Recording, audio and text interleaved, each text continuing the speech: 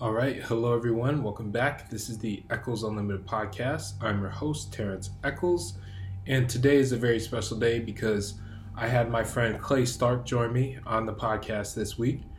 Clay is an incoming junior at Ohio University. He's the photo intern for the Cleveland Guardians.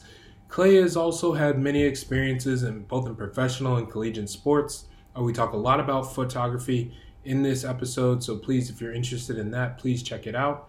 And don't forget to subscribe, and don't forget to like this video. And everyone, please, because Clay's birthday, he just turned 21, or he's just about to turn 21, depending on what time you watch this. Please comment "Happy Birthday, Clay" below. All right, enjoy the podcast.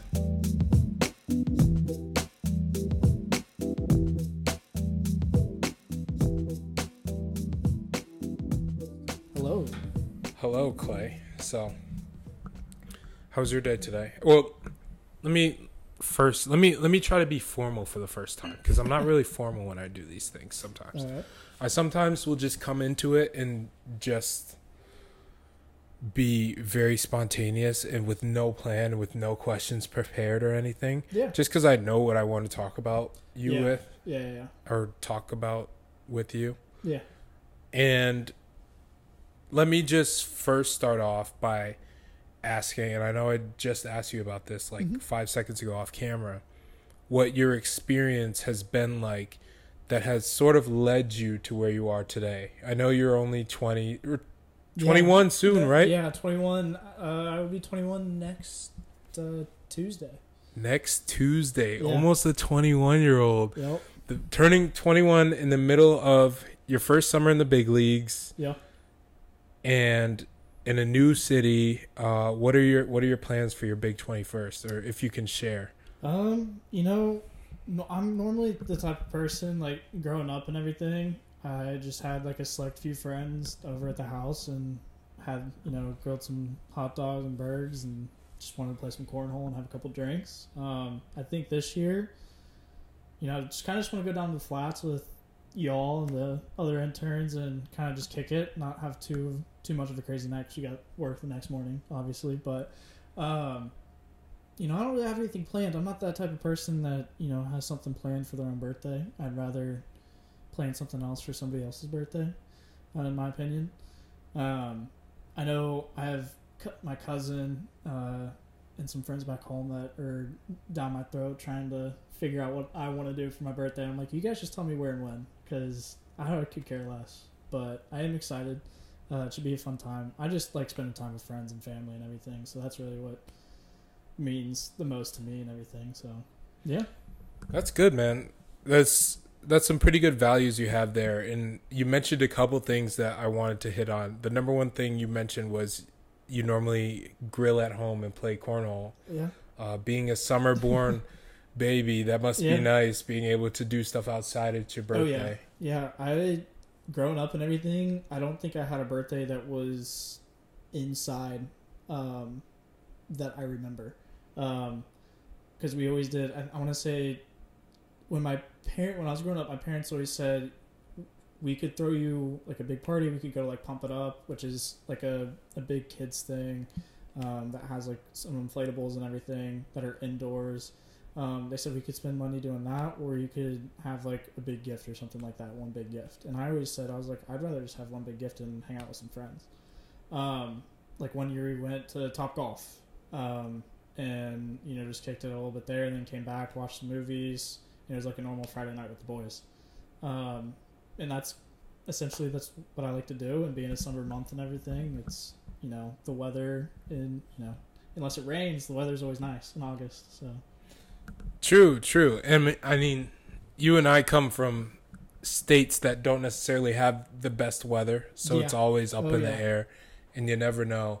But one thing you also said was you mentioned cornhole. Mm-hmm. And I unfortunately learned how good your cornhole game was a few weeks ago.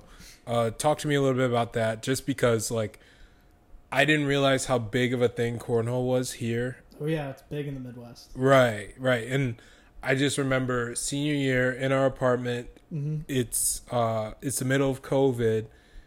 I was just dusting everyone. No one even had a shot. Yeah. No one came within 15 points of my team. It was ridiculous. Like I got my bags on the board every time. Yeah. I play with you, and I was getting bags on the board, but you were putting bags in the hole. So like, and then you explained to me like cornhole is like a thing here in Ohio. Mm-hmm. Yeah, it's pretty big here. I mean, growing up and everything, going to my dad's friend's house and everything, like there was always cornhole. Even if people weren't playing it, the boards were there, and everything. So, you know, so my parents are pretty young. I'm going to give you a little bit of background. So they're young for my age. My dad just turned 42 or 43. My mom, I think, is going to be turning 45, and I'm 20. Yep. So, you know, I was always the oldest. I'm the oldest of 12 or 13 grandchildren and everything. So I've seen. I thought you were going to say 12 kids. No. Like your parents got 12 kids in their 40s. Oh, hell no. But anyways, so like I would always go to my dad's friend's house, and none of them had kids and everything. So the way for me to interact and not just sit down and see these grown-ups and my parents just, hanging out with some friends was for me to play some cornhole. And I'm very competitive. I do not like to lose, especially when it comes to my father. I'll sit there for 3 hours and I will play until I beat him. Wow. Or until he's done playing. So that's kind of what drove it. And I saw my dad playing, and I was like, I'm going to win, and I want to play. And it's something that you can just stand there. As a little kid, I had a little root beer in my hand and everything. So it's fun. And I played baseball growing up, and it was, I pitched. So it came naturally to me because it's kind of the same motion. You kind of you're hitting the strike zone, essentially. Mm-hmm. And so that's kind of the background of how I got into cornhole. And it's always, from where I'm from, Cincinnati, like, and around here, like, it's everywhere. College too. I go to Ohio University. There's cornhole everywhere there too. So yeah. Yeah, man, I'm sure. And you mentioned that root beer. You're gonna graduate that root beer in a couple weeks, man. Oh yeah, you bet. I'm gonna get some spiked root beer. Spiked root beer. Okay, perfect. Oh, yeah. Don't tell anyone what your drink preferences are yet. You're only 20. No, so. yeah. I'm underage currently. Yes, I'm a good child. Exactly. You're a good kid, Clay. But no, I'm happy to hear that, and I'm happy to hear that you've had these experiences not only with your dad but with his friends, and just being able to connect with them and grow up with them. Essentially, I mean, you mentioned your parents are pretty young. What has been your family? How has your family impacted your career in terms of like becoming a young photographer, working for multiple professional sports organizations, and also working for a Division I athletic department? I guess is because you cover multiple sports. Yeah. What has their support been like for you? Just like from a photographer's standpoint, because I know it's really expensive. I know it's like, it's a risky business to get into. Yeah. And I know it's like anyone can take a photo, but it's always like the best of the best with the best equipment. You can tell what's a professional versus what's amateur. So talk about your family a little bit. Yeah. So my grandma was an art teacher. And my dad's side is artistic. My dad sits in the office now every single day, but you wouldn't believe it that he can actually draw pretty well. My aunts can draw and paint pretty well as well. They're all artistic. My aunt is a design. She went to school for design and everything. So that side of the family has been extremely supportive. And my grandma, when growing up, always had a camera on family vacations, or that's how we got our holiday photos, was my grandma setting up a camera and taking pictures. And so I always saw that, and I am very creative, and I'm not the type that can just sit still and do just press numbers every single day. So to give you some more background, around probably 8th grade, freshman year, was when I took my grandma's camera and started taking photos. And I fell in love with it. I was like, because I love colors. And being able to see colors all the time was great. And then also being able to capture a moment and it live on forever was great. So then from there on out, I saved money, got my own camera, and I shot everything. I have family, brothers, because I have 2 little brothers, and everything. And family is supportive, if not like crazy supportive, because if I would bring my camera to family events, and they always encouraged me to take photos, even when I didn't want to, which sometimes sucks, because sometimes when you're in your family at like Thanksgiving, all you want to do is just get fat and eat and not take photos, Yeah. But going to my dad and grandma, they would critique me and everything. Like my grandma, being an art teacher and everything, she told me, this is what you need to look for. And same thing with my dad. Like my dad's not creative. He always says he can mimic creativity, but he can't be creative, if that makes sense. So like he can draw, like he can look at a picture and he can draw it, but creating something new comes hard to him. But he's very good at critiquing. My mom, on the other hand, she just thinks everything's good. Yeah. You know how she's your mom. Yeah, you know how moms are. They want to be supportive. So anything that I send her, she's like, "That's fantastic," and I'm like, "Thanks, mom." So like if I need a little boost, I just send her a photo, and I'm like, she says that's awesome. And I'm like, that's what I mean. Yeah. So shout out moms, man. Oh yeah, shout out the moms. But yeah, that's kind of my family experience. And then I guess the last input is at Ohio University. I go to school there for photojournalism. And your second semester there as a freshman, you're required to have a full frame camera, a telephoto lens that can go to 200 millimeters at 2.8. You have to have a wide angle lens that can go to 2.8. And most of the time you want those to be variable, or not variable, but like you can go between multiple millimeters. So like a 70 to 200 that you see me use all the time, and a 24 to 70. All of that put together is not cheap.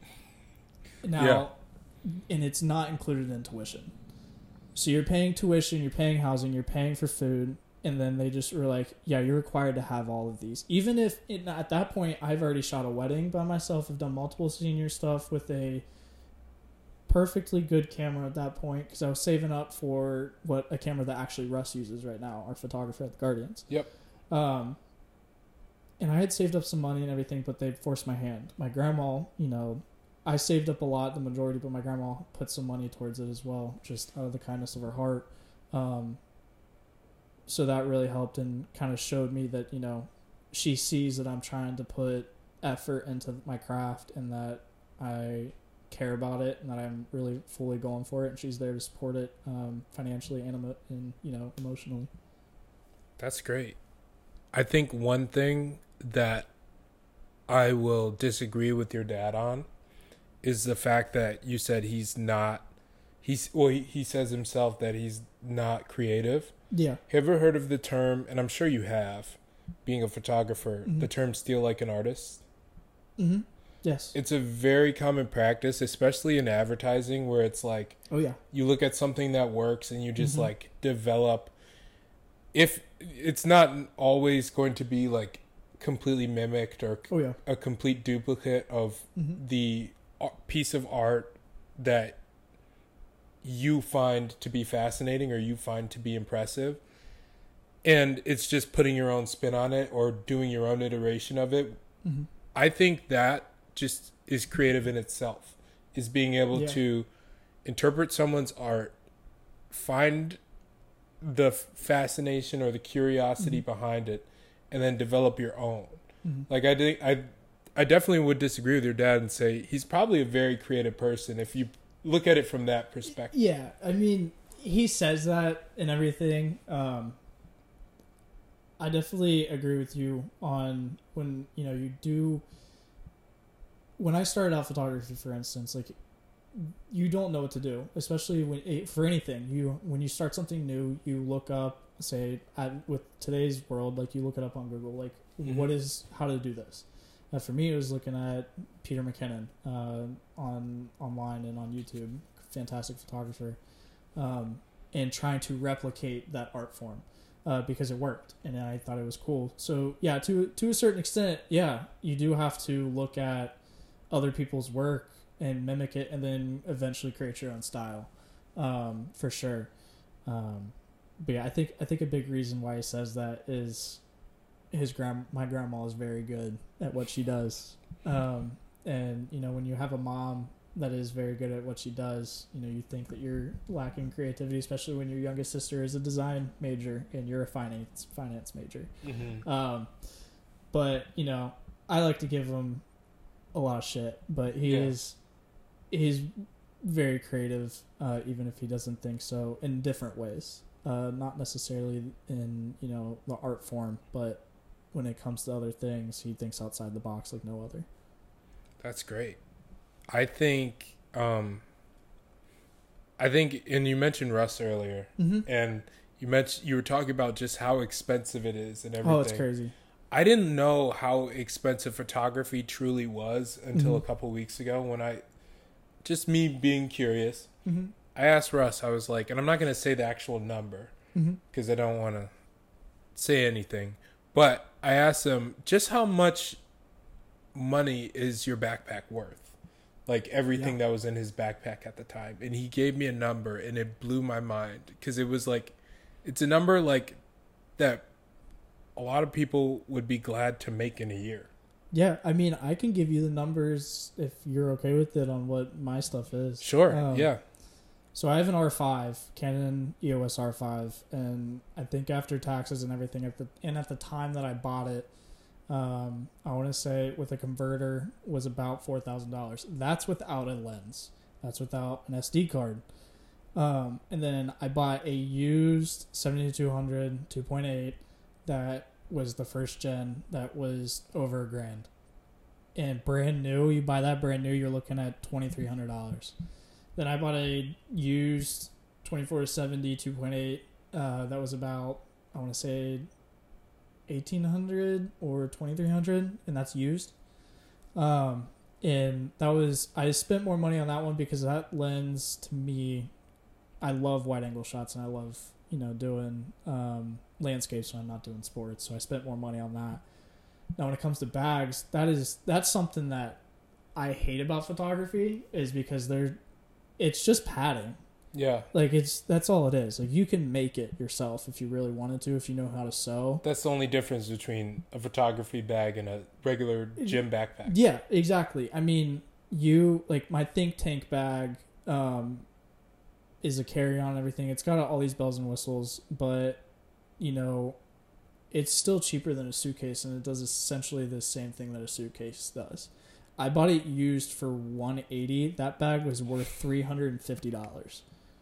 I bought it used because my mentor up in Columbus knew the owner, and I found the bag in his used store in the very, very back and everything. It's like a $300 bag at that point in time, $350. It's not cheap, and not at all. So, you know, when you do freelance work and, you know, you're doing senior portraits and when you're doing family stuff, and I always hear like, why did, you know, photographers charge so much? You know, they got to make a living on top of paying for their gear. And unlike lenses hold their value. Like I could right now sell my lens as long as I keep it in the same condition that I got it. I could sell it for the exact same price that I bought it for. Gotcha. But the camera body itself is like buying a car. It depreciates the minute that you press that button. Really? Yes, okay. Because you have a shutter count, and a shutter count's how many times, you know, you take a photo. Yeah. So that's why, you know, we charge a lot, because if you want to keep up with the times and the new gear, I mean, it's like buying a car. I mean, you drive it off the lot, it depreciates. Yeah. So yeah. And in a lot of professions, people discuss barrier to entry. Mm-hmm. Like for an accountant, the barrier to entry is, okay, what's your have you completed all your exams? Do you have the proper education? Do you have the proper training to be a basketball player? Barrier to entry. Are you 6'5" plus? Are you athletic? Can you shoot? Can you dribble? Can you pass? Can you defend? For, I don't know, a teacher. Are you smart? Are you good with kids? Like, those are the different barriers to entry. And when people talk about photography, it's like another thing. It's like I said earlier, it's like everyone can take a photo.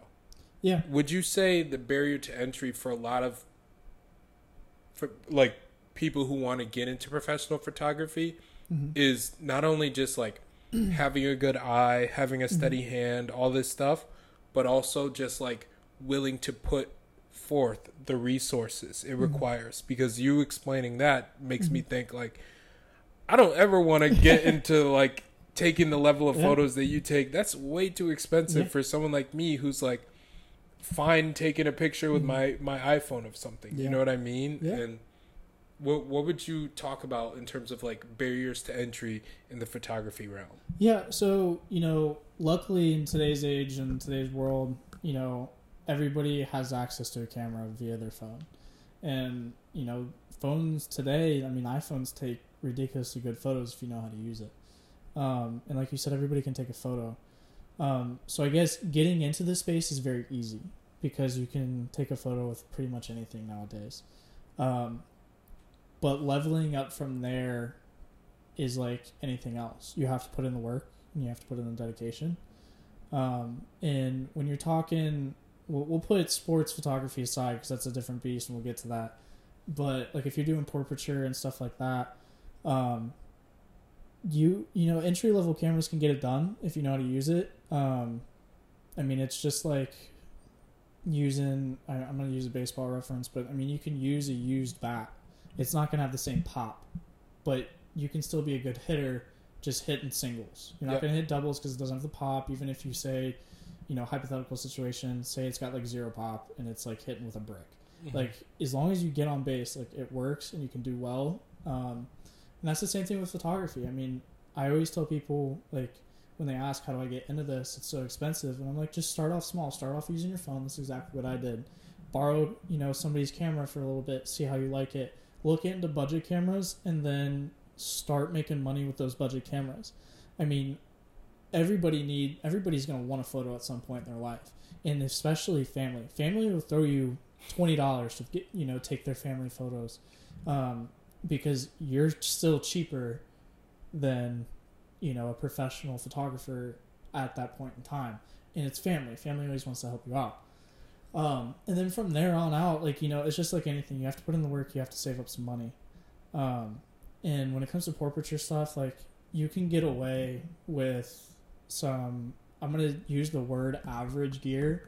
Yep. But, I mean, at the end of the day, you can. Like, I did a whole wedding and family portraits and everything on a crop sensor camera that was, I want to say I bought it used for $750, which, yeah, it still sounds expensive and everything, but I mean, if you have a job that's paying right now with minimum wage, you save up money, you can buy that at the end of the summer, and you just get a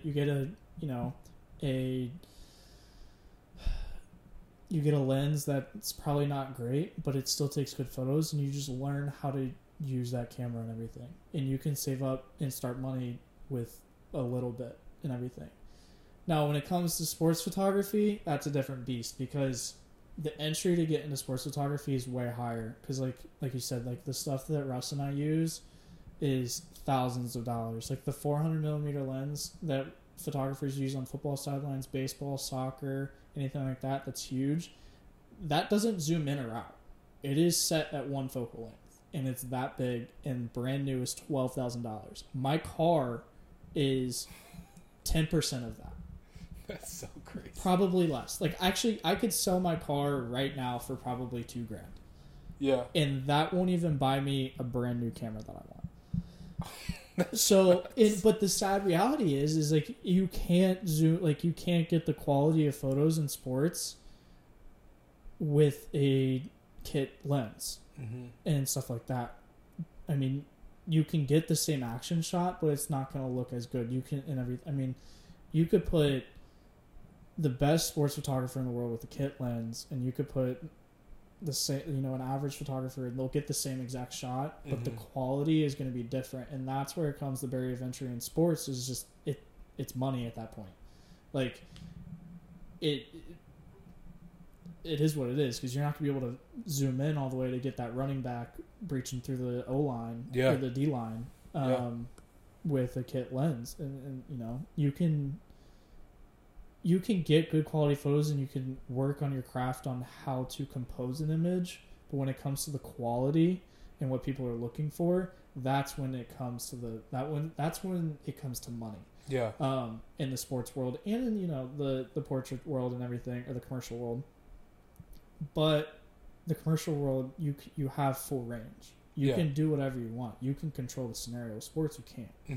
Mm-hmm. And like I said, you can't zoom in. Like you just need the gear, and that's the sad reality of sports stuff. And it's an investment.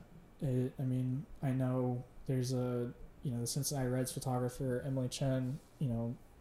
She's helped me out so much. But, shout out Emily. Oh yeah, shout out Emily. She is one of the best photographers that I've ever seen, and she's been an avenue of teaching me some.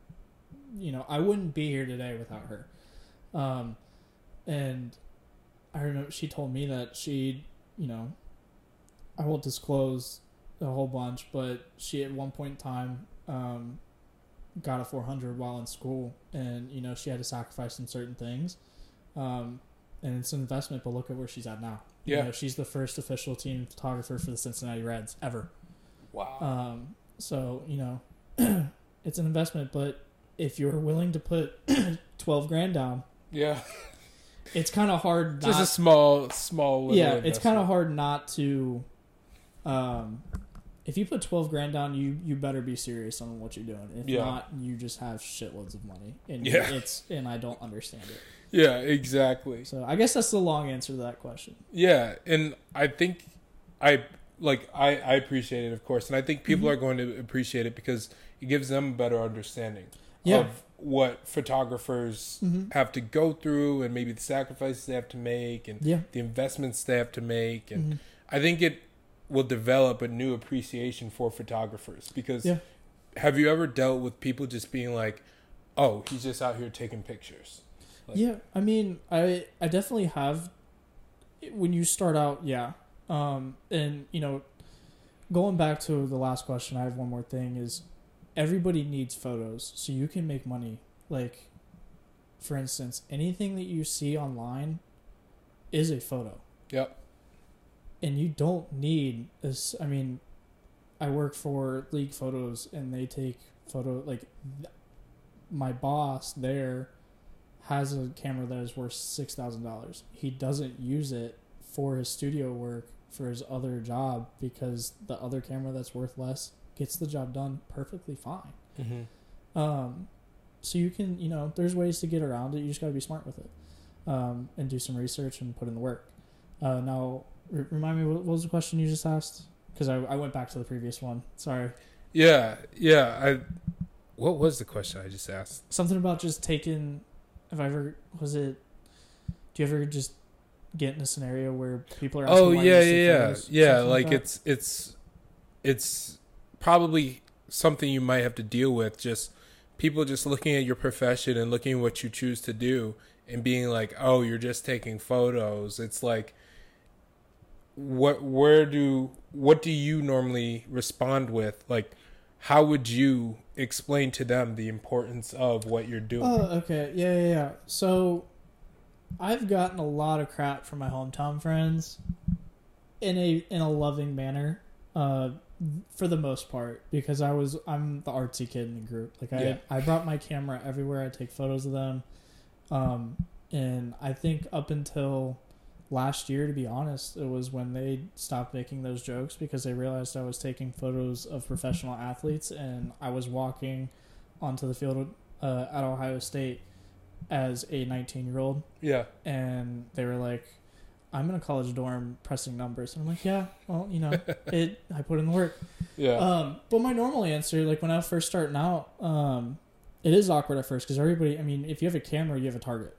Yeah. Because everybody's like, what is he doing? What's he taking a photograph of? And especially in today's world, like everybody, they see a camera, laser point to you. Yeah. My normal response is I'm just, I'm just taking photos. Yeah.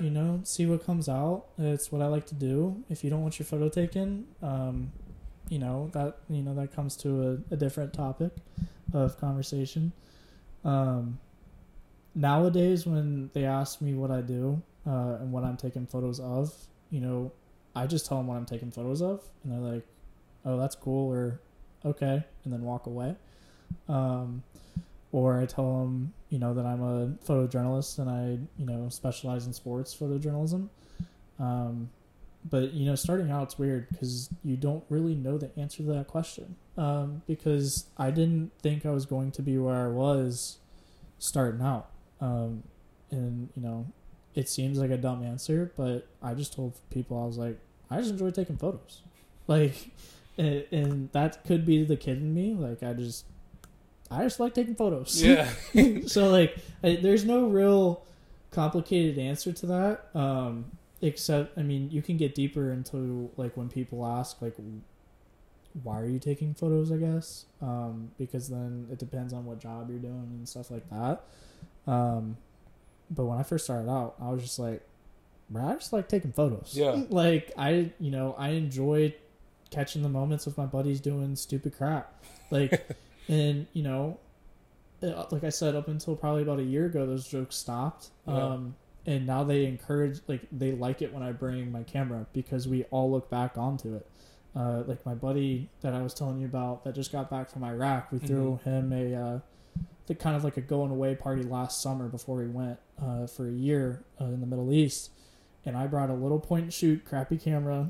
And, at first they were a little hesitant and everything, but it was kind of like The Hangover. Like, we all looked at it afterwards. Yeah. These photos will never see the light of day, but they all loved it, Yeah. And that's kind of the sad reality when it comes to photography is there's going to be luckily today's world, it's getting, people are with social media and everything, people understand it more. But, it's hard to, like, people don't really understand the value until they see the product. Yes. If that makes sense. Yes. Like, I can't tell you how many times where, like, people have been skeptical, especially because of my age. Yeah. And they're like, oh, you're just taking photos and everything. But then when they see the product, they're like, oh, that's dope. Yeah.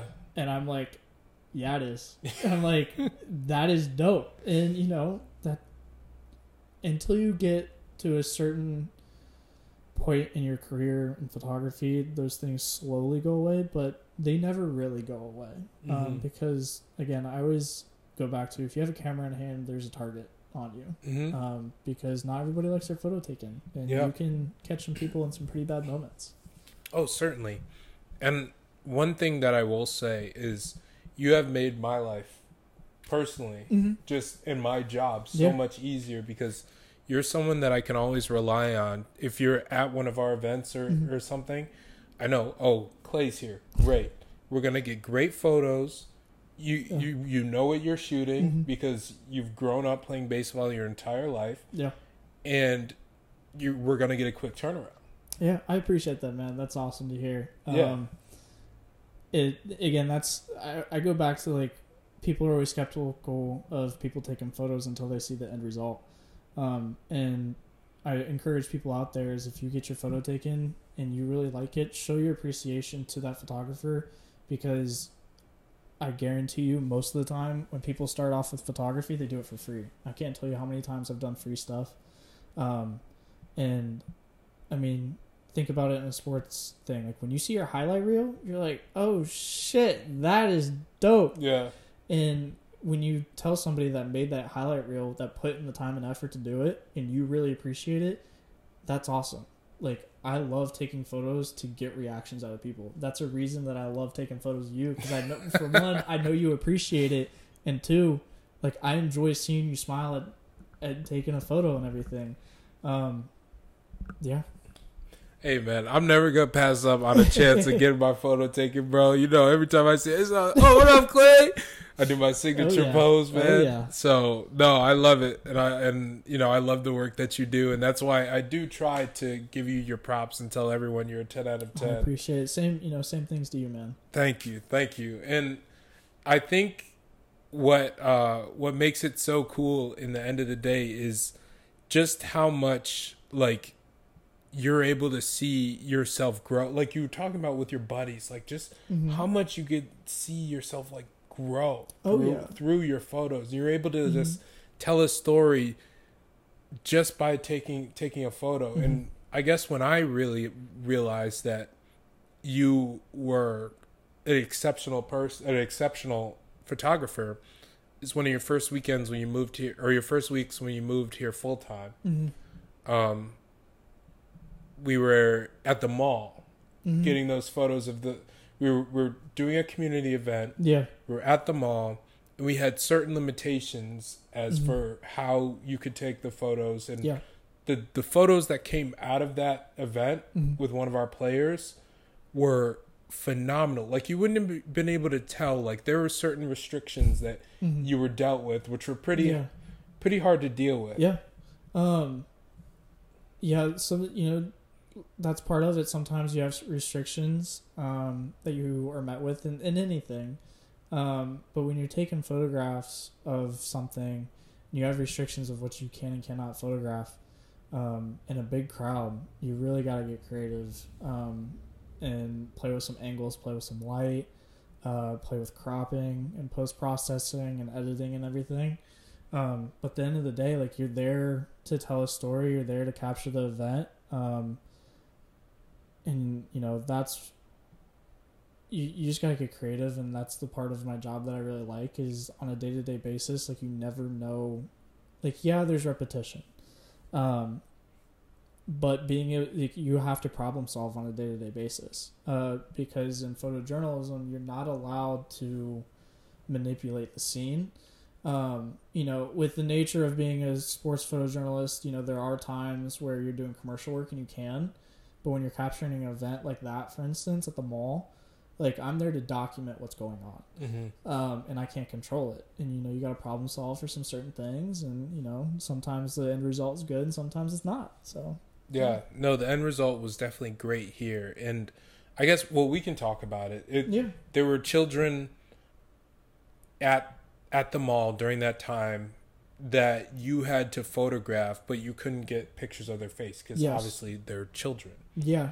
So it was just such a difficult thing, because here we are at an event for children and you can't even take a picture of the child. Yeah. So you were just tasked with something that was so difficult, and the photos that came out of it, the posts that came out of it, the things we were able to do.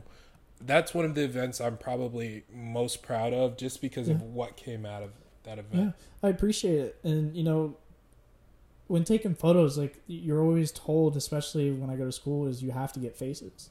Yeah. And in that scenario, I wasn't allowed to get faces. So how do you tell a story about an event and capture the kids in this instance? They're there and enjoying the event, and it's a community thing, without getting their faces.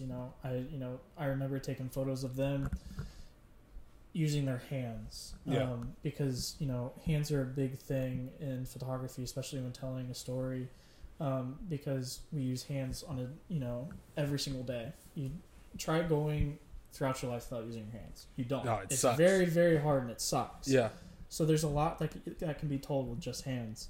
And especially little kids' hands. Like, what's a little kid's hand and what's not. So you clearly can tell that there's children there.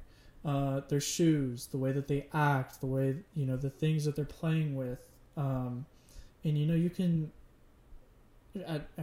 I was taking photos from the nose down. And you can tell that they're children without seeing their face. And in this instance, it came out with a unique story and some unique photos, and I grew from it, because I've only had to do that, I think, one other time, but not with such a big event.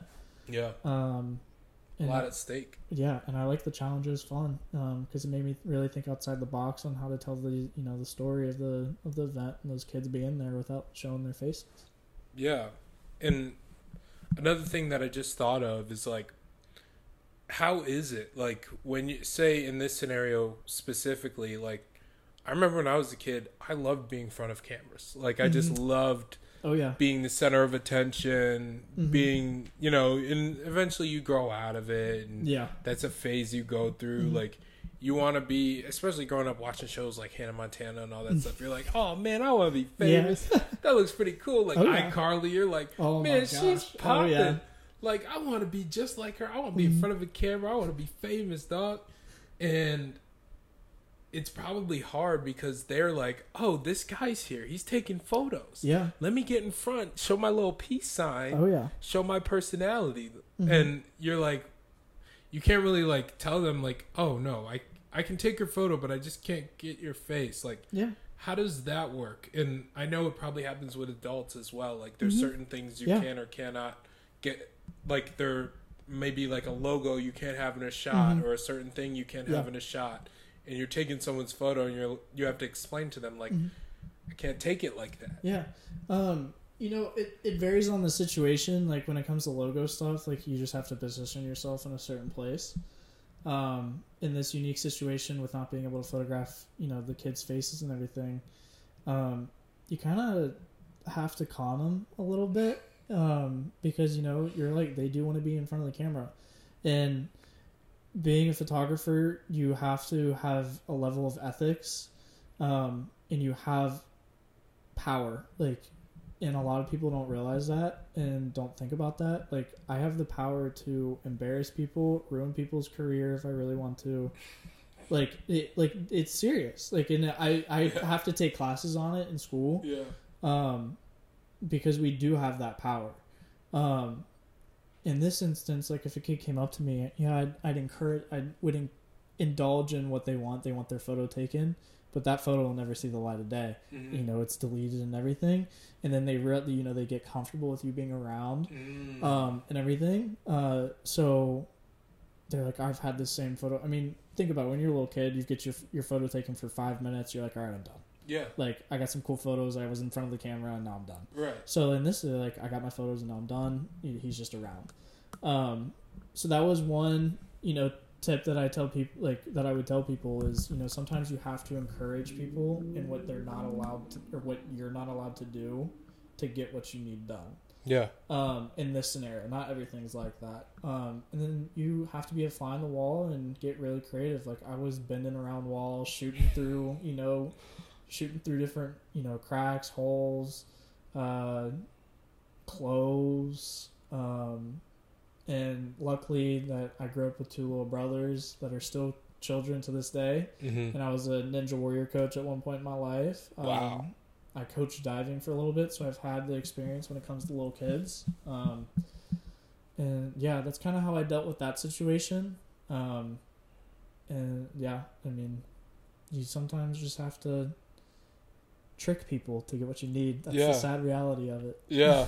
Hey man, that kind of makes sense. And Yeah. I like how you brought up the fact that you would take a photo just to like please them and make them feel like, oh, you're in front of the camera. Yeah. Then you delete it. It's like, Mm-hmm. My dad, before I started shaving, I'm like, Dad, I want to be like you. I want to start shaving. Yeah. He'd put shaving cream on my face and then he'd wipe it off with a cloth. Because if you put a razor on a little kid's face, you're bleeding all over the place.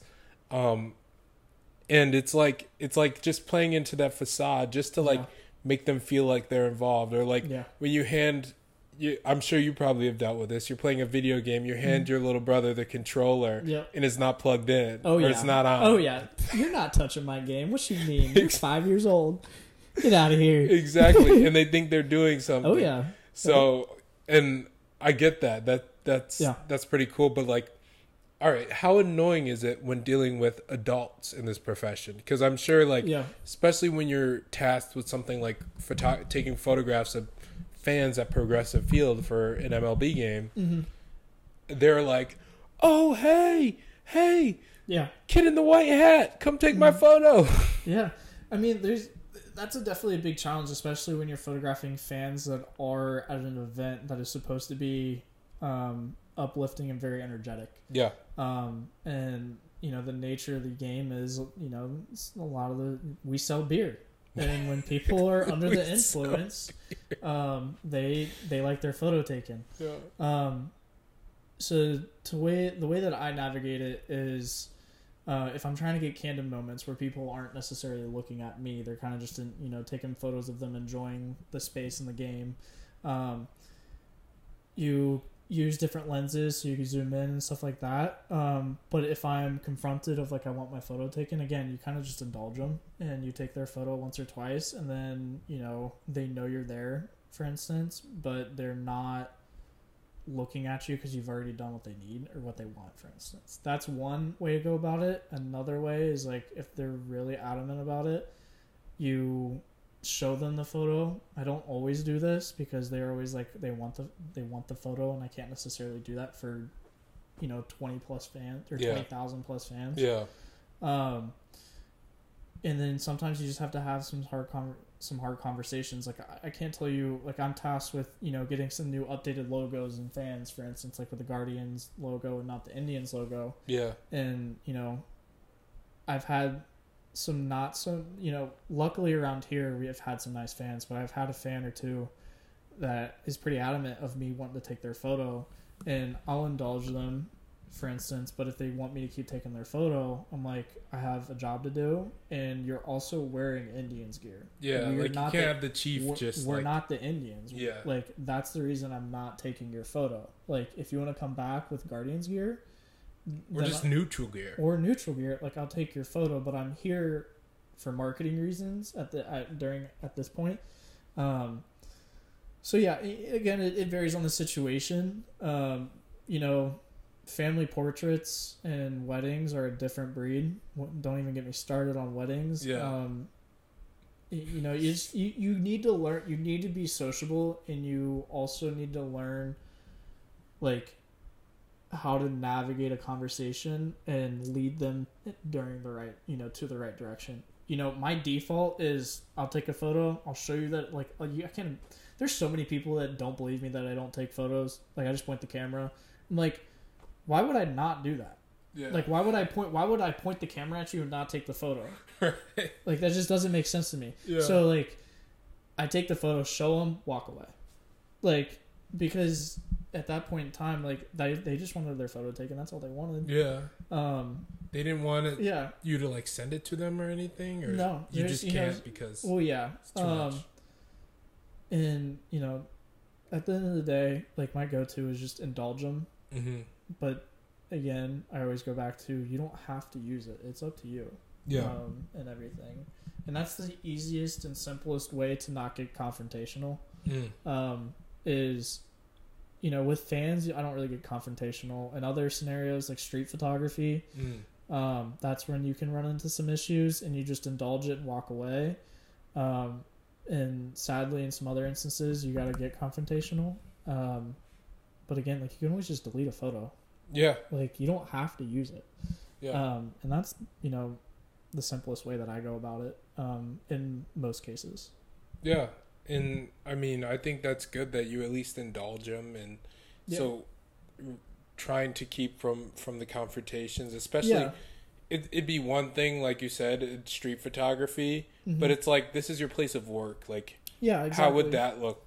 Getting in a bunch of different arguments just with people based on, like, their photo preferences and whatnot. Yeah, exactly. Like, and luckily with the baseball atmosphere, like, the majority of the time, they're not going to care what they look like. They just want their photo taken because they're having a good time. They're drunk. Yeah, for the most part. So, yeah, with the world of photography... You run into so many different scenarios, so many different types of people. It's why I love it. You meet photography brings you to some crazy places and some crazy experiences. And there's a billion different scenarios that, could have a billion different answers. But with my line of work, that's, my answer to that question. Hey man, that's awesome. Let's switch gears a little bit. Yeah. I feel like we've been talking about photos. Like, you've been giving free game. Like, you're giving me a lot of insights into, like, the world of photos, which, like, we've been sitting in the same office probably 5 feet away from each other for, the past 3 months. Yeah. And I'm learning more today just about what you you do professionally than I have in these past 3 months. But I guess something that I do enjoy about our office dynamic is we don't necessarily always talk about work in the office. Oh yeah, and we get to talk about some of our other interests, some of the things we're working on, talking about family stuff. Like, it's a great positive place to be. And what has your experience been like, just working in the Guardians organization and then being with the Clippers before this, and seeing a lot of the guys who you were with last year just come up to the Guardians and do great things? Yeah. It's been great. The majority has been awesome. I do like mentioning about the office dynamic. I probably do the most far-fetched thing out of all of us that has zero relation to what anybody else does. I'm more of a service to you guys than me working with you, if that makes sense. I love it though. Like, I come in there, dab you up, have a good time, chat it up and everything, and I enjoy that because it makes me work better, because I'm the type of person that, I've got ADHD, and I get distracted very, very easily. And luckily, photography is one of those things where I can lock in real quick, but I need a break every now and then. And with the office dynamic there, we can all chat it up, have a good time, get some work done, obviously. And we're all great interns. I think everybody there is the best of the best. And I mean that. And it's been great, coming from when we're talking about work-wise, doing my actual job and everything, coming up from the Clippers, seeing those players come up here, was low-key a proud dad moment, because you're seeing them work their absolute ass off in the minors, and, to be honest, minor league games, you do have those diehard fans, but at the end of the day, Thursdays are when you see corporate people come in just because on their lunch break they don't want to work, they don't care that who's playing or anything. So watching those players come up was awesome, and then coming up here, it made it feel more like home and more comfortable, because I was I'm used to photographing Gabriel, I'm used to photographing Oscar, I'm used to photographing Tyler Freeman and Will Brennan and everything, and they've seen me as well. I could see it click when Gabriel saw me. For the first time here, I was he's seen me before. He got called up too? Yeah. I mean, that's what the Guardians, when I got the offer letter, they sent me a graphic saying, "You've been called up." Oh, really? And I posted that. I was like, hell yeah, I have been, because I felt like I was going up with these players. And it's been great. I love what I do. I wouldn't change it for the world. I don't care. Obviously money, you do have to survive, but if I'm living comfortably, I don't need the craziest, house. I don't need to go on a crazy vacation or anything. I just like the atmosphere that baseball provides and sports in general provide. And, that's my true love, is I love being in there and capturing those moments and everything. And Court and Austin have been great. When it came to the interview process, it took a while, but I applied back in November of 2022. Wow. And it's before I even applied. Yeah, I applied back in November, and they on the application said I was supposed to start around spring training time, if not earlier. And being a kid, I'm 20 years old. I just finished my sophomore year. I was applying during my sophomore year, and sports internships, especially this one, require you to be there full season. So I was fully prepared to hope. I thought I would find out before I would have to pay for school. Yeah, the second semester, right? Yeah, because I was fully committed to just dropping school for a year to get this experience and staying in school for longer. That ended up not being the case. The interview process took longer and everything. So Court and Austin, we ended up working on a deal to where I could work remote in the spring, and then kind of come up. I'm here now full time in the summer, and then kind of a hybrid situation in the fall. And I couldn't be more thankful to them. Because again, being a 20-year-old, this is a dream. I've had classmates of mine, they're asking how'd you pull this off? And I'm I don't know, to be honest. I was just rolling with the punches. I just put my head down and worked hard. but I have an enormous thanks to them because I wouldn't be here, obviously, if they didn't hire me. And they, you know, they came to, I remember when getting the email from them, like, hey, we want to talk to you again. But it's not, you know, it's not your normal thing. And I was just like, oh, shoot. I was like, yeah, I'm not getting the job. And they were like, yo, we really like you. And how could we make this work? Yeah. And, you know, I had the balls to say, I'm not coming up because I've already paid for school. And the interview process took longer. But if you have a summer thing, I'd love to do it. Or a hybrid situation, I'd love to do it. And they took it. They were like, we love this idea. Like, we've never done it before. It's the first time they've done it. I don't think they've ever hired, like, in this position an undergrad before. No. So being the first undergrad is kind of wild. And enormous thanks. And the Curtis and the whole staff it's been great. Yeah. And I guess one of the things that they said when they first hired you was they were like, yeah, we hired this kid. He's still in college. He was far and away the best, I was about to say prospect. He was far and away the most qualified for this position. Mm-hmm. So it's like we had to give it to him. And I heard that. I was like, oh, well, he must be good then. And then you show up and you start working, and I'm like, all right, I get it. Yeah. I see the Clay hype. The Clay hype. And yeah, I mean, that's the funny thing about photography, especially because like you could have taken an entire semester off, worked this internship, and probably part of the next semester, and you just go back to school, or like at that point, it's like, well, do you need school or whatnot? And you know, I'm sure there's no description on job descriptions for a lot of photography jobs. There's no bachelor's degree required as for, you know, most comms position, most marketing positions. It's like bachelor's degree required. So yeah, that's a tough decision. And I mean, you stuck to what you believed in and what you wanted to do. And, you know, things don't always work out the way we planned. And the fact that they made that exception too just shows is a further testament of the Guardians organization. Oh yeah. Just because like they didn't have to do that. They could have just been like, all right, that's fine. He was the best person. He can't come. We'll just go with number 2. But no, Guardians want the best. They get the best, and they do whatever it takes. And I mean, it's a true just testament to what we do here. I mean, if you look at it, like, look at once I got hired, like, I was getting emails and everything. We're the youngest team in baseball. Yeah.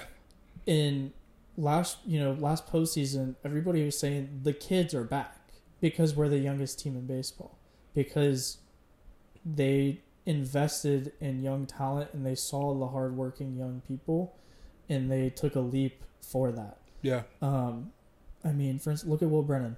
Like, that man he's the man. I love Will Brennan. He was putting in the work when he came up here, and he's young. Yeah. I mean, look at Oscar. He just got his GED this year. Yeah. Like, Oscar's a year older than me. Yeah. Like, that's crazy. It's crazy. And, you know, RES is younger than me. Yeah, it's crazy. And I like to think, like, that same mentality has gone throughout the entire organization and not just baseball ops. It's gone through up to, you know, hiring me. Like, they took a leap on, you know, an incoming junior. Yeah. That had just turned 20 at that point in time. Like, it's, you know, the organization's great, and I like how open-minded they are when it comes to that stuff. And, you know, I wouldn't change it for the world. So. Yeah. I mean, this has been the best experience of my life just working here. And, yeah, it's been great. What do you do when you're not taking photographs? Like, what are some of your interests outside of that? Yeah, so it's kind of like a loaded question. Sorry about that. No worries at all. The big reason why it's a loaded question is my girlfriend about a month ago said, Clay, you need to find a freaking hobby because all you do is talk about work and photos. Yeah. So I guess I'll give you the long answer. Photos was a hobby for me. Yeah. And I somehow turned it into a job. Yeah. And so. Oh, I see. Yeah. So, like, I love what I do. Yeah. But, you know, I have found some other things. You know, I love going to the gym. I love being active. You know, when I'm some heavy lifting, Clay. Oh yeah, the heavy lifting. Love the heavy. Oh yeah. So you know, hanging out with friends is good. I want to golf more. I live back at home on a golf course. And you know, during COVID, my dad and I would walk 9 during COVID. Oh, nice. Yeah. And you wouldn't play. You just walk. we would play, but you know, we don't have golf carts because it was shut down because of COVID. It was shut down because of COVID, so we would have to walk the bags. Jeez. So I love, you know, and as a little kid, I loved playing golf. But you know, I couldn't hit the broadside of a barn in baseball, so I stopped playing golf. So I had my bat, you know, my baseball swing. Yeah. So I've been in and out of it. I'd love to get more into that. So anytime I can go to the range, I went to the range twice this past weekend. Oh, really? Nice. Yeah, with some buddies and everything. You know, playing video games, Rainbow Six Siege, such a good game. And then, you know, let's see. I just like being around people. Like, I'm happy to be on. Like, I just love hanging around people and being with friends and everything. That's pretty. Like, again, I need to find a freaking hobby. You know, it's kind of a blessing and a curse. Like, I'm 20 years old and I'm working for a Major League Baseball team, and so you know, I'm bound to just talk about work and photos. But I think, you know, over the past month, I've been really trying to figure out what I like and some hobbies and stuff. Yeah. So if you have any suggestions, I'm here to, you know, I'm here. Playing sports though. I guess playing sports for one is a hobby. I played soccer at OU. Not for the actual team. Yeah. Obviously, I'm not that good. But I played for intramurals. Yeah. And everything. Play softball with my dad when I'm back home, whenever I can do that. You know, I would, once I reach the age and everything and I have the time, I'd love to coach. I taught pitching lessons last summer and I freaking loved it. So I guess I would love to, you know, have that be a hobby once I'm not traveling, you know, all the time. I currently have 3 different homes. Yeah. So, you know, and I'd love to travel as a hobby as well. Yeah. My girlfriend and I, you know, that's one thing that we've said is we want to travel. So, you know, I guess that's the very longish answer to that question. Yeah. Not really an answer because I don't really have a hobby, sadly. I'm still trying to figure that out right now. You have plenty of time. So you have plenty of time. Yeah. Are you sound a bit we've never talked about this. You sound like you're an extrovert. Yeah, so I'm definitely an extrovert for the majority and everything. But you know, I get overstimulated with my ADHD and everything, so I have to wind down. But you know, I was talking to my buddy the other day. I told him I don't think I could ever live alone or not near friends. Just because like I'm a sociable person, like I could sit even with my girlfriend or with my buddies, like I could sit in the same room. Like my emotional like state will naturally be happier just being around people, even if we aren't talking. Like it's weird. I always go back to for instance, wolves travel in packs. Yeah. So like I feel like I have a wolf mentality. Yeah, dude. Yeah, you do. Oh yeah. So I got that dog in me. So, you know, that's, I would say I'm an extrovert. Yeah. I'm definitely the most outgoing out of my family. 1000%. My dad was an introvert probably till his freshman year of college. Like heavy introvert. Heavy. You know, heavy. And then my mom, she likes to think that she's not, you know, an introvert. She could live in a cabin for the rest of her life and not see another human being. And really? Yeah. Oh, yeah. Interesting. Oh, yeah. And then we got Lucas, the smallest one of the family. You know, he's shy and everything. And then we got Lincoln. Lincoln's a wild card, man. I have no clue what that he's going to turn out. He's going to pull, though, when he's up. Really? Oh, yeah. He's a good-looking kid? Yeah. He'll pull. Man. If he's anything like his brother, man. I appreciate it. But, yeah, you know, I like being around people. I like enjoying, company. I hate hosting though. That's one thing. I hate hosting. I don't want to clean it up. I'll help. If I make the mess at somebody's place, I'll clean it up. Yeah. But I don't want to clean up 8,000 people's place in my house. I want to go back to my house and fall asleep after I've had a long night. Yep. So yeah, I would go to my cousins at OU and just sit on our couch playing with their cat while they're doing homework.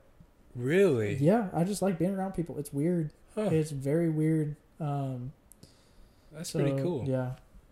That's pretty cool. It's funny how you mentioned you're like, I could never live alone or away from friends. And here I am literally living alone 2 states away from all my friends. And it's like, you and me both, dude. It's weird. It's been an adjustment. Like, it's been a crazy adjustment because I do live with people, but I wouldn't necessarily call them my friends because we're all just interns here for like 3 months. Mm-hmm. But it's weird. And, for me, like, I'm not shy to talk about mental health. Like, it's been a toll on mental health for me. Mm-hmm. Again, with also my age and everything, like, it's the first time I've ever lived by myself. Like, fully. Right. Like, yeah. Because, like, in a dorm, you're, at school, like, you're living by yourself, but you're not really living by yourself. You have a meal plan and everything. Here, first time I gotta buy groceries. First time I'm driving to work on a 9 to 5, if not longer than 9 to 5. Sometimes you gotta work for 14 hours. Big time, yeah. Oh yeah. So it's been an adjustment. Yeah. Wow. I mean, I didn't think about this until now. Yeah, this is my first time living like off by myself, like hours away from like family, coaches, friends, all that stuff. And I'm 24. You know what I mean? Mm-hmm. It's like crazy that this is the experience you're having. I'm trying to think back to the summer I was your age. So it's 2019. All right. I know I sound old. You're not that old, man. It was 2019. I just bought my first car. It was a Kia Soul, a 2011 Kia Soul. Yeah. Anyone who knows me from back then remembers my Kia Soul. Rest in peace. It's not dead or anything. I just traded it in. Oh, yeah. For a way better car. Yeah, I love my car now. It's so, like, I just purchased that car. Like, I'm driving to and from school because, during the summer, we had 3 camps at Marist that year. So I worked all 3 camps. And we had workouts, we had practice, all that stuff it's summer in Marist. Yeah. So, like, I'm still in that college environment. Yeah. Like, I was living on my own in, similar to housing that you were in with a bunch of random people who were just on campus for the summer. And it's nowhere near a similar experience at all because, our coaches are buying us food. We are on a strict routine every single day. Whereas, like, here, like, obviously you have to go to work, but on a day off, you can do whatever the F you want to do. Like, it does not matter. And you have to make those decisions at 20. I don't know if I'd be able to do that. Yeah, it's been a crazy adjustment, and I've had to go through some mental stuff, and to try to figure out how to adjust. And my mother would say that I don't handle change well. And this past summer I kind of didn't think that until then. And she's right. I don't really handle change well. Like, it takes me a minute. Mm-hmm. But I love to travel because I like to see new things. So moving here, and even traveling 10,000 miles last year by myself, like, it sucked, but I've grown so much from it, and I love feeling uncomfortable now. Like, I've grown into being uncomfortable and learning from it and growing as a person. And doing things that you're not comfortable with. And this has been a great learning experience. It's real funny because, the first time I made, like, I cooked at home, obviously, but I never bought the groceries, how to recipe, blah, blah, blah. First time I did that here, sent a photo to my mom, and I said, #adulting, what you got now? And she thought that was the funniest thing. Yeah. But yeah, it's been cool. It's been different for sure. Mm-hmm. And I gotta figure out what I'm supposed to be doing on those off days, and I'm like, I don't know what to do. 'Cause Right. I don't know. I'm 20 years old. Like, I'm just going to sit here and watch TV. But then I'm like, you know what? There's a park. There's a lake. Like, there's actually some cool things to do here. Yeah, absolutely. So, you know, trying to figure it out. Growing up as a human. And I like the state that I'm at right now is, you know, I still have, I always tell myself is stay true to having that kid mentality, but being mature. Be goofy, have fun with it. But know when you need to buckle down. Mm-hmm. And you know, I think right now I understand that more than I did a year ago. Especially being on myself or living by myself and everything. Yeah, it's all about growth. And, oh yeah, and you're getting there for sure. Yeah. Before we wrap up, yeah, and I'm glad you were able to talk about all that too. Oh yeah, just anything express that. Like yeah. it's important that you mention that because it's a tough situation. Oh yeah, having to, especially like, the one thing that you didn't mention, which I know was probably tough, was like, you're not only the youngest, you're not only coming into a new city, mm-hmm. living on your own, yeah. like trying to figure out like this whole adulting thing. Mm-hmm. I did the same thing you did too. My first weekend in grad school, because yeah. like I'm like, you know what? Don't give me a meal plan, Mom. I'm gonna do it myself. Oh yeah. And I started to send her a picture of my chicken and broccoli. Oh yeah. Every week I would send her a picture of my chicken and broccoli. Yep. Yeah. Oh yeah. And it was like okay, we get it. You're eating chicken and broccoli, yep. and it's like the only thing I knew how to make yeah. at the time. But yeah, that's funny. It's like you're walking into a room where like you mm-hmm. didn't know anybody. Mm-hmm. You didn't know our dynamic, mm-hmm. and you didn't know how you would fit in. Yeah. And we were already very comfortable with each other. Like, yeah. I first introduced myself to you as Sam Stack. Like,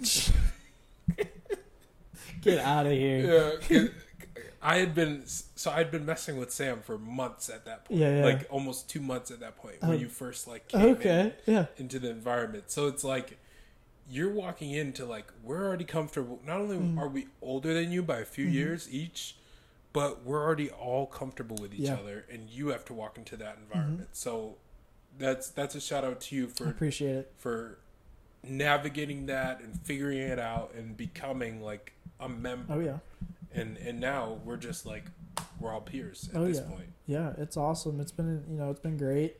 I appreciate the kind words, and I'm always, when it comes to talking about topics, like talking about how I express is like mental health is a big thing that I like to express and talk about because I struggle with it in a certain way, and my family has struggled with it in some certain ways, and then, if you acknowledge it and everything, you can be a better person, and I'm not scared to talk about it. And yeah, I remember that day I walked in there and you're like, I'm Sam Stack. I'm like, get out of here. No, you're not. You think I didn't do my research? You're Terrence Eccles. Get out of here. Man. Eccles Unlimited. Yeah.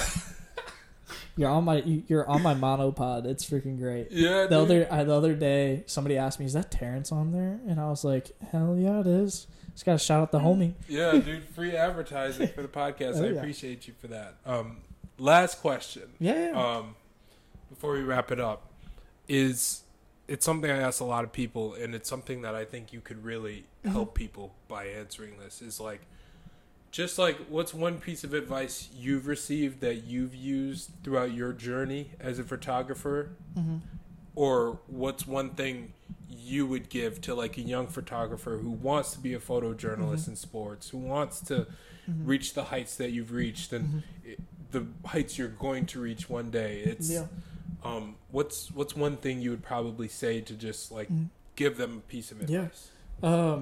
Well, I'll say two things, because if you put two of these together, you can get a long way and learn a lot.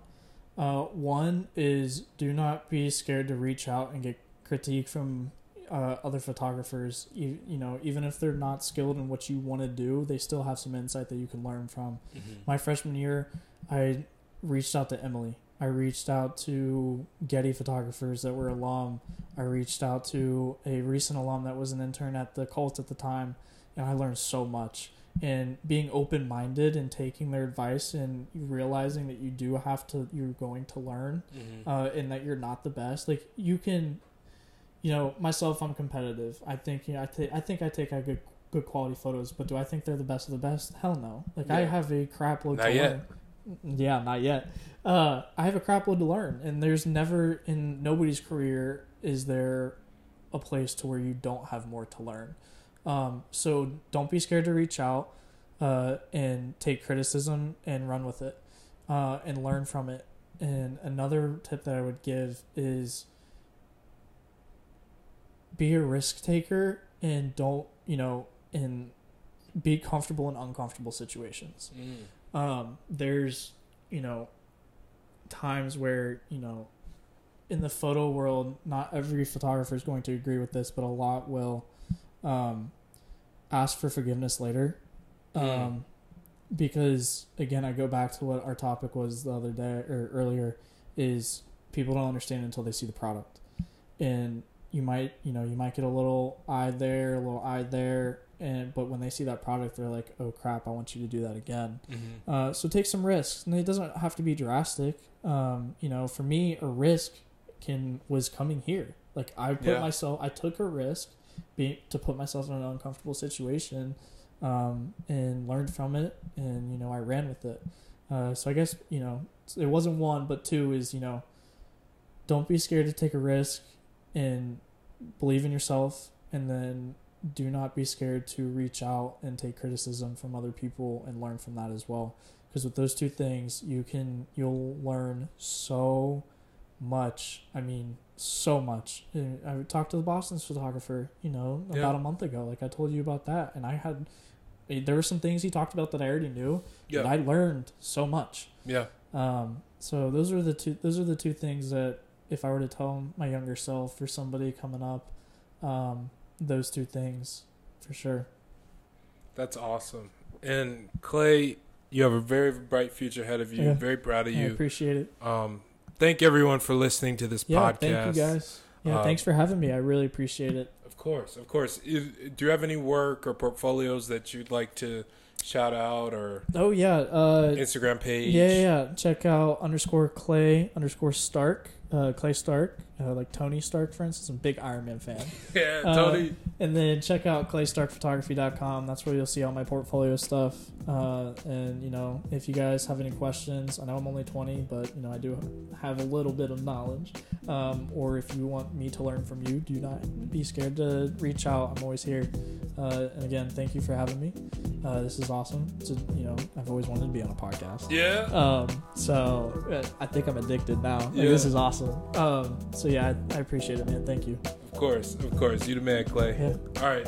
Peace.